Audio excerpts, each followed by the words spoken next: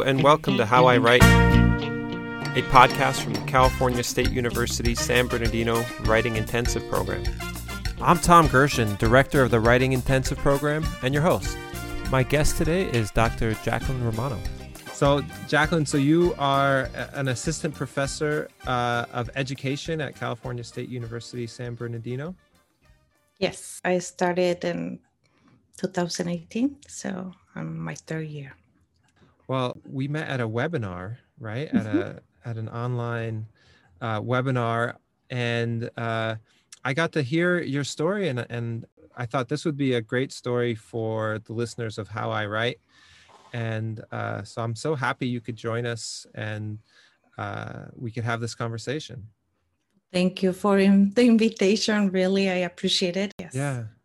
So thank you for the invitation, and I hope I can help others learn about the writing process and feel better about it. Absolutely. Yeah. So, I mean, speaking of writing process, can you tell me a little bit about what you remember most about learning to write, whether as an academic or a child? Yes. I'll start with a little of my childhood, and I want to start that way because it will put everything in perspective about the process of writing, looking at for a perspective of two cultures. I'm Mexican, born, raised, educated in Mexico, and then here I'm as an immigrant. So I, when I thought about it, I said, yeah, there's two differences in the way we write or how I write. And then I remember also that writing, that's when it made me start thinking about the writing process and the difference of how we teach children in the United States the writing process and how I start. And to write first for me was to talk first, and then you write. So you will start with this, kind of spend a lot of my afternoons with my parental, or my parents, with my grandparents, my mom's side. They will do the babysitting. My mom was working, and they will support my studies. And the way they will participate or they were engaged with me was they will not do my work, but they will paying attention to what I was doing. And one of those was read to them aloud, talk about what happened during the day, tell them what I was doing or what I was learning. That was kind of at the process for me to start writing. Well, thinking how to write, but also learning how to put my thoughts. But I needed to say it out loud. And I realized that when I was kind of reflecting, it's like, wow, I really didn't pay attention to that. I grew up with my parental, my dad's parents and my grandparents. They spoke in English. They were bilingual. And interesting, I was not raised bilingual. My dad spoke English halfway, but he did not speak to us in English. And I kind of feel, I hated English. And the reason why I hated even to hear people, because between my grandma and my grandpa, they will talk in English, so we will not know. And I was so mad that he would not share with us. So the memorable parts of that learning to write in English, again, kindergarten. I think I need not share that, but I learned English as a child here, with my daughter. So I was part of my daughter's class, and I was the oddest student in kindergarten. Became the parent volunteer. Every day I went there and helped the class, and then I started helping with the kids who spoke Spanish. And then I did the phonics and clapping and learning to spell the words in English. So I learned English the same way as my daughter did in kindergarten. So my daughter is bilingual, fully bilingual, right? Yeah. School taught them in English, and I continued with the Spanish. So Yeah. So you spoke Spanish at home and that English was at the school. rule. Yeah, That was absolutely. the rule. But it's not just the speaking part. I did not want my daughter just to be oral Yeah. speaker of Spanish, but I wanted to read and write in Spanish. Oh, So that's great. so it's fully bilingual and biliterate. So That's great, because I grew up in a Russian family, and I grew up speaking Russian in the home, but not reading or writing. I didn't learn to read and write in Russian until I took classes in college. So, and I think that's kind of common for children of bilingual families to speak the language, but it's much less common, I think, to be taught to read and write it. So that's fantastic. Yeah, so that was my goal. I said, no, you're not losing English.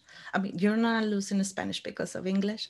I saw many of extended family that were brought as children, and they lost the Spanish writing part, the education of the grammar in Spanish, all the things that you learn in English, but in Spanish. So I didn't want that for my daughter, and it's because most of our family is in Mexico, and even my daughter once, she wanted just to say, "Well, I'm just going to speak English." And I said, "How are you going to communicate with grandma and grandpa?" Question mark, And we emphasize it that the value of being bilingual and to appreciate the language and the culture, and we're going to fuse both of them, and we can use both languages. So I strive for that with my daughter, and thank God, it worked out fine. So I did that going to my daughter's school for 6 years. So kindergarten to 6th grade, I was parent volunteer, and then I got that bilingual position, and I was the translator and helping the students, etc. That's incredible. It was a great experience. Yeah, yes. to go from a helper in the classroom knowing very little English to now a professor of education at CSUSB is just such a phenomenal story, such a great story. Thank you. So by the end of 6th grade, and being the parent volunteer, right, in the bilingual tutor, the kindergarten teachers, the same kindergarten teachers, told me, you need to go to college and go back to school. Wow. Because when I moved to the United States, I left school. I finished the 2nd year of college in 4 years. I wanted to be a teacher in Mexico. So just go. So I took I really wanted to be a teacher, and I ended up teaching my daughter. So it's like, yeah, why not? Math and writing. So like, yeah, why not? And I felt very comfortable with the kids. So I really did not like the idea of taking ESL classes as an adult. I felt like I was too behind now. I was too advanced for them, but not quite. And I was very bold and took the basic English composition at the community college. Wow. I flunked it twice. Yeah. Composition. So by the 3rd time I passed it with a C, and I was so happy. It's like, I passed. But I learned a lot. So with that, I took sign language at the same time. Because in my mind, I said, I am a kinesthetic person. So I thought that learning sign language will help me acquire English, which, yes, in a way it did. But oh my God, sign language is another language. So I was doing a 3rd language, right? With their own grammar and syntax and things like that, right?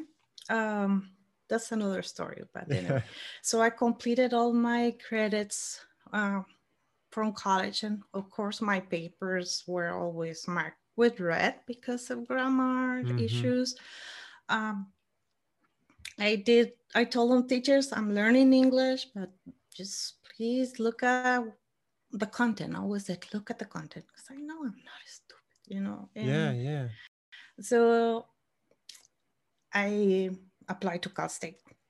I'm an alumni also of Cal State in San Bernardino, and I pursued my dream. I'm going to do my liberals. But I never thought I was going to do the credential program or to become the teacher. My idea was like, okay, what can I do? I like teaching, but maybe I should do the Spanish. So I took Spanish as my BA, and I felt it is a way to be connected to your language, to culture, Yeah. and able to continue with your writing. And I feel like well, I can do that.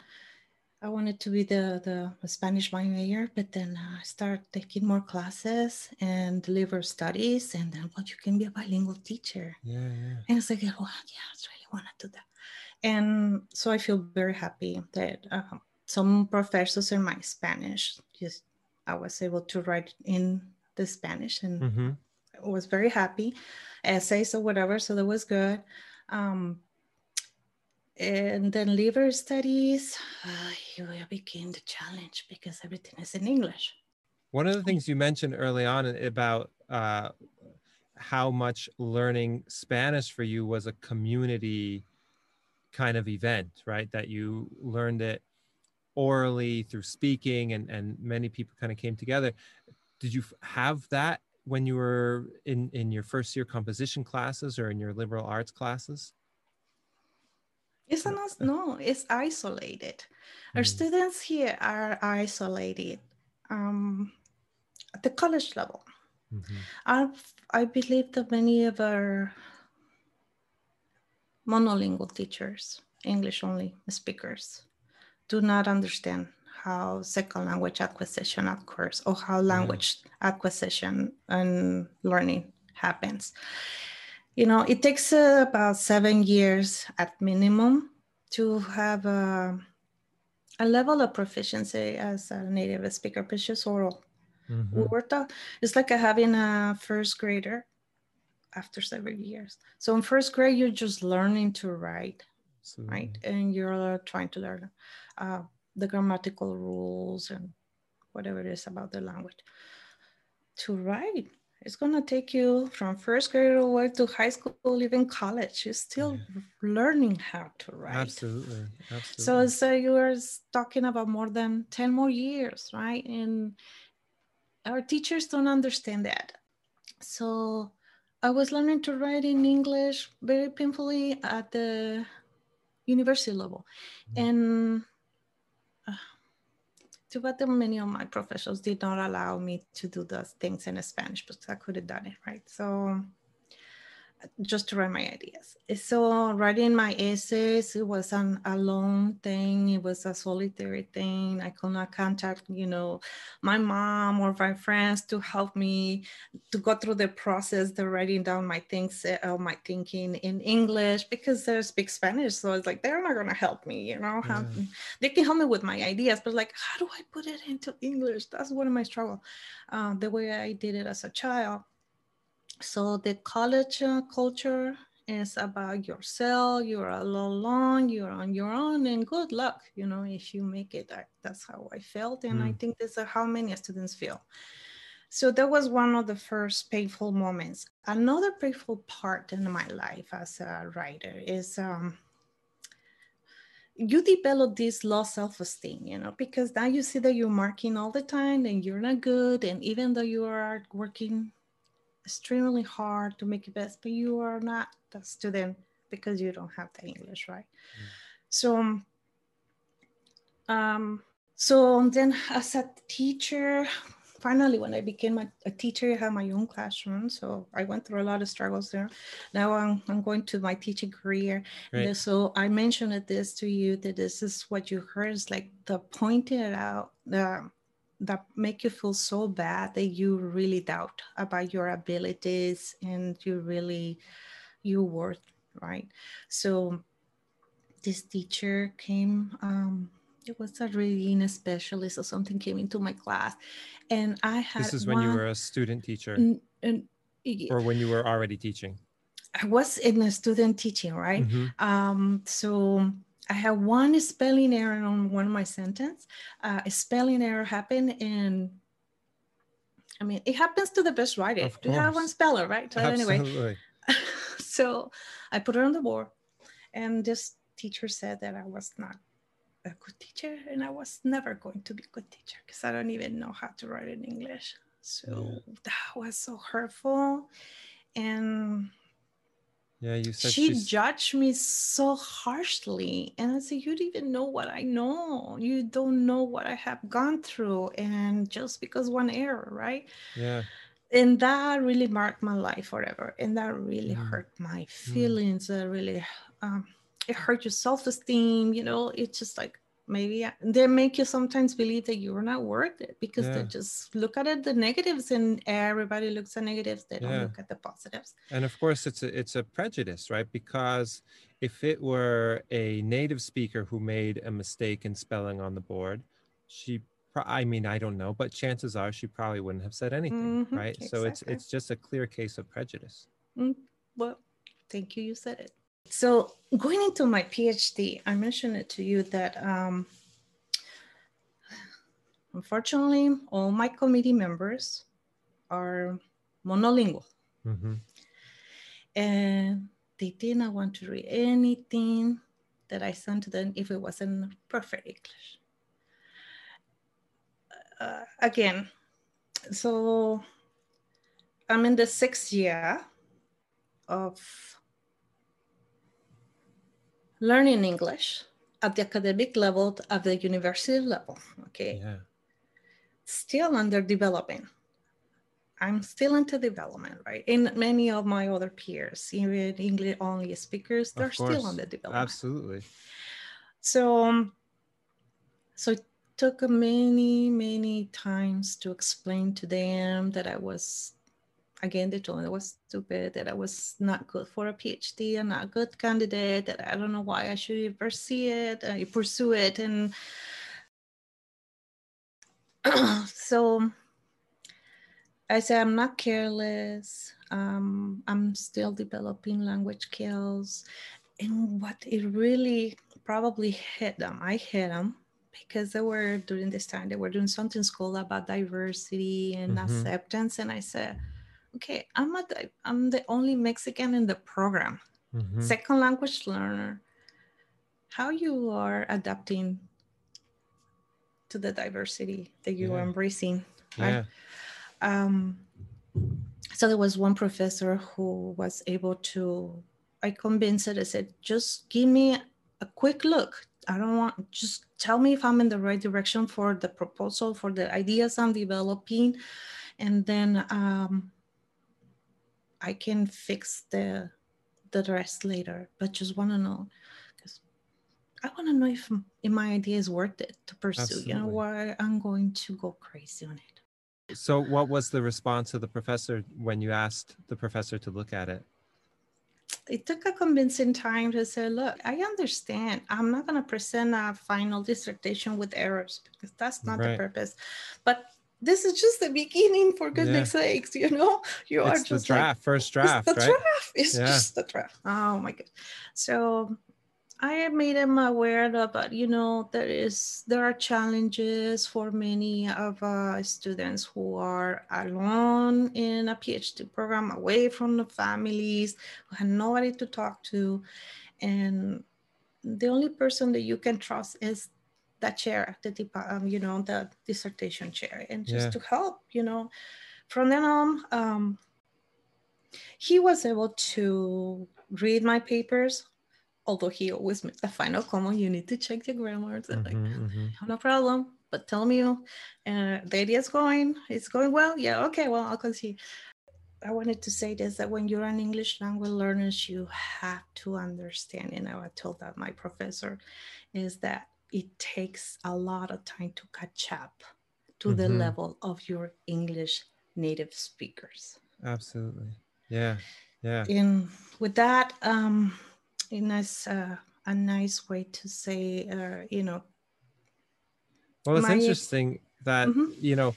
like you mentioned, I heard some of your story before, but a lot of your story tonight is new to me. And uh, it's interesting to me to hear how, when you were young, you saw English as sort of a language that excluded you because your grandparents would speak it to one another as a way of excluding you. And now here you are telling the story of your dissertation director, refusing to read your draft early on because of errors, and this teacher observing you and suggesting that because you made a spelling mistake you didn't have a future as a teacher. Mm. And so once again, it's sort of English becomes this exclusionary kind of force. And I'm curious, now that you are in the position that you are in the front of the classroom and you're in the university, how do those experiences affect you as a professor? How have you maybe adapted some of your teaching practices because of your experiences? So these last questions are the ones that are the most rewarding in a way. Also painful, but I'll sit down and most rewarding because I know I have made a difference in students' life. Yeah. The painful, let me just be straightforward. Exclusion. To have a teacher or professor with an accent, female, I'm considered minority, and then you go into a classroom full of English only speakers, there is a big challenge right there. They will question. And even though I tell them I'm still second language learner and they might find errors in my typing, they will just kill me for a typo. And I say, that's okay. Just point it out to me, but do it kindly. And I will learn and I will pay attention. And I'll always try to listen to my students, their feedback. I said, but I do not tolerate being rude, or putting me down because of who I am. Absolutely. And many of I've experienced through the years, there were students that are English only get offended if I correct their spelling. It needs to be, because I had so many challenges. And then I said, well, what is my class about? Is my class about grammar and English composition? No. So I need to focus on the content. Yes. If I see a lot of errors, spelling errors, or that doesn't make sense, I try to look for what makes sense. And I am looking at their ideas, try to focus on what they're trying to say. I know I see what you're trying to say.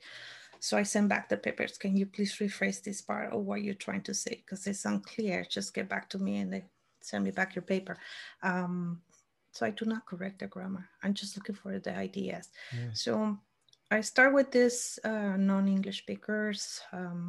Again, too, I don't correct the grammar because I know how hard it was for me. But I do suggestions. If I see a common, I just make a little note. Just gonna give you a tip. This is spelled this way, okay? And that's it. If I see lots of mistakes that are normal, I say, you maybe want to just, let's look at the idea. Don't worry about them. And I tell my students, don't worry about the spelling, the grammar. Yes, it is the expectation, because the English only speakers, if you are already in university, you have 16 years of schooling. The expectation that at least how to write decently, with periods or commas and capital letters. And you should know that English spell with a capital letter. They don't do it. I said, we have a problem.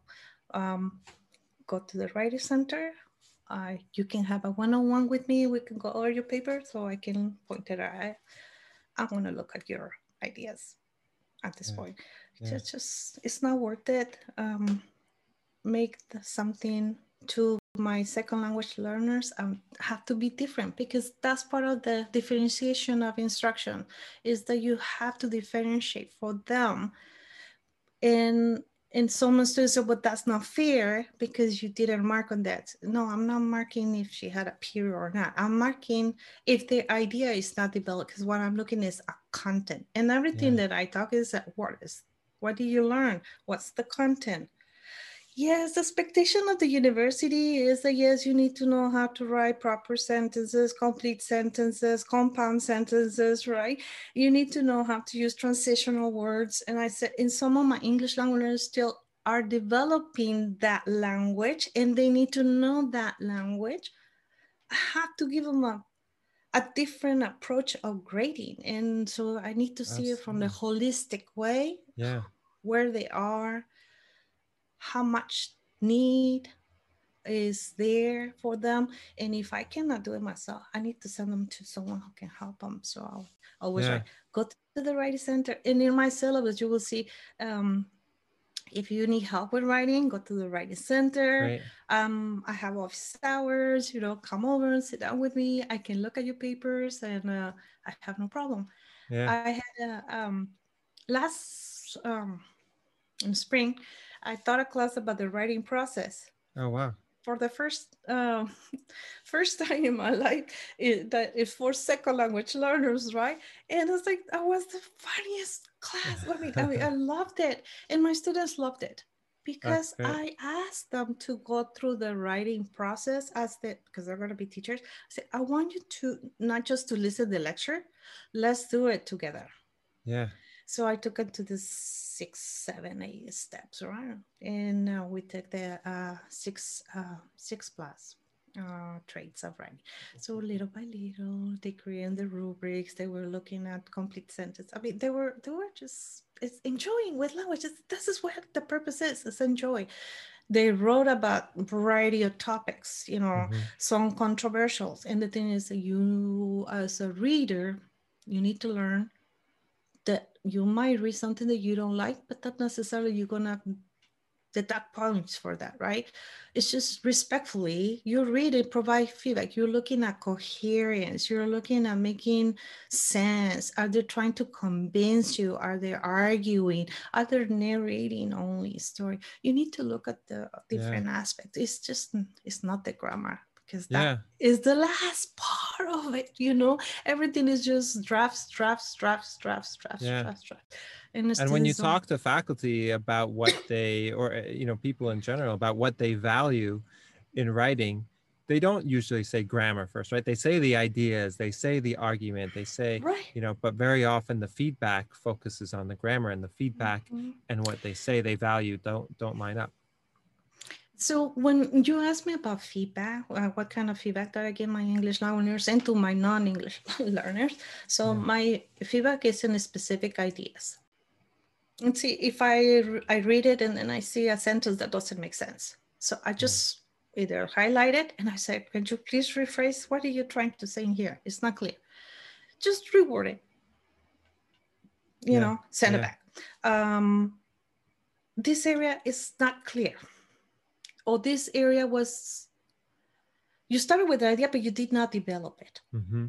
Or if we were asking to give me some examples, right? Mm-hmm. Or you were very general, because that's, in terms of writing, people writing general, but they don't give you the specifics. And I say, so give me the general idea, and then what makes it different, and give me examples of how this look like. Mm-hmm. So I always ask questions.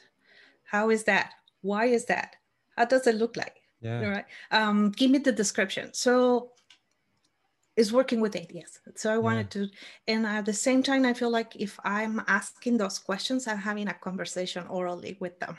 Yeah. In absolutely. writing. I mean, I don't. In the comments. In the comments. So it's kind of the dialectical journals that you do with when I was in elementary teacher, right? We did they will write in their journals, and I will respond back, and I will have a kind of a conversation, right? The kind of a communication, and they will see they see their writing, and their language was in English or in Spanish. So I could do both, and I said, okay, we can do it in Spanish, and I can help people in English, and we practice English, and we're going to focus on maybe making a complete sentence, right? Or we're going to look at the apostrophes for possessives today, so you target a specific when you are that. But in college, it's different, because we're talking about subjects, theories. It's not about grammar, and I just leave it like that. Just tell me what you want. I can talk to you. And even with the students that I have, they're working on thesis or they're working on a research paper, I said, talk to me. Talk to me, and we can talk. And I have talk to one another. Yes. So I'm setting up Zoom meetings with one of my doctoral students, and I said, let's do some like a range of ideas. And let's start writing and how this connects with this one. And she verbalized a lot of material that she can use later on. I said, look, you are going in the right direction now. Keep writing, put this on paper, make it in a specific format that is required. But I help them, and she's bilingual as well. So I understand her process. And I think that's something that we are not doing with our students, is to help them vocalize, pull those ideas out so they can see and hear their thought process. That's what is missing. I don't see we have that. So my feedback is simple. It is specific at the same time. You did not tell me how you're gonna do this. How is that? How does it look like? What do I need to do? So write it down. That's kind of the feedback. And believe me, my students said that I'm the only one professor that writes us a lot. Their feedback. So, and you find yourself sort of having a conversation with them in the margins of, or in your comments on their paper. And so that thing that helps you, right, of talking it out, helps your students as well. Helps probably everybody, right, to have that conversation. Yeah. Well, we need to have a different way of teaching writing, or to help our students write their papers. Has to be more like a communal thing. And I don't know. I think this is a different system. The United States has a different educational system that I still struggle. And I see that my students sometimes struggle because we are not respected in that regard. Our way of being raised in a very collaborative way, it doesn't match the American society, which is very independent, isolated. You're on your own, right? And well, it sounds great to me, and I certainly think having these collaborative approaches to writing is really an excellent way, and talking it out and having these informal discussions is that's good pedagogy, right? That's the way we learn. That's teaching, exactly. Well, Jacqueline, this has been such a great conversation, and I feel like there's so much in this in what you have to say, not just in your story, but in your insights in the teaching, that I think are very thank you, very interesting, and I'm really happy to have this conversation with you. Thank you. I just want to say one more thing. And it's just, when I came to Cal State again, I said I wanted to do what my good teachers did to me, and it was help them, make them feel value, that their ideas are worth pursuing, and also teach them that someone can have the best grammar and spelling, but have no good ideas. And some other there are strugglers that they have great ideas. You just need to pull them out. So I'm not done with this battle. I'm keep fighting it. I do not want my students to feel they are not worth it, or they feel stupid, like they make me feel. And I say, you are valuable. Just let's work together. So thank you. That's wonderful. Thank you very, very much. I appreciate it. Thank you for the opportunity to share my story. How I Write is a production of California State University San Bernardino's Writing Intensive Program.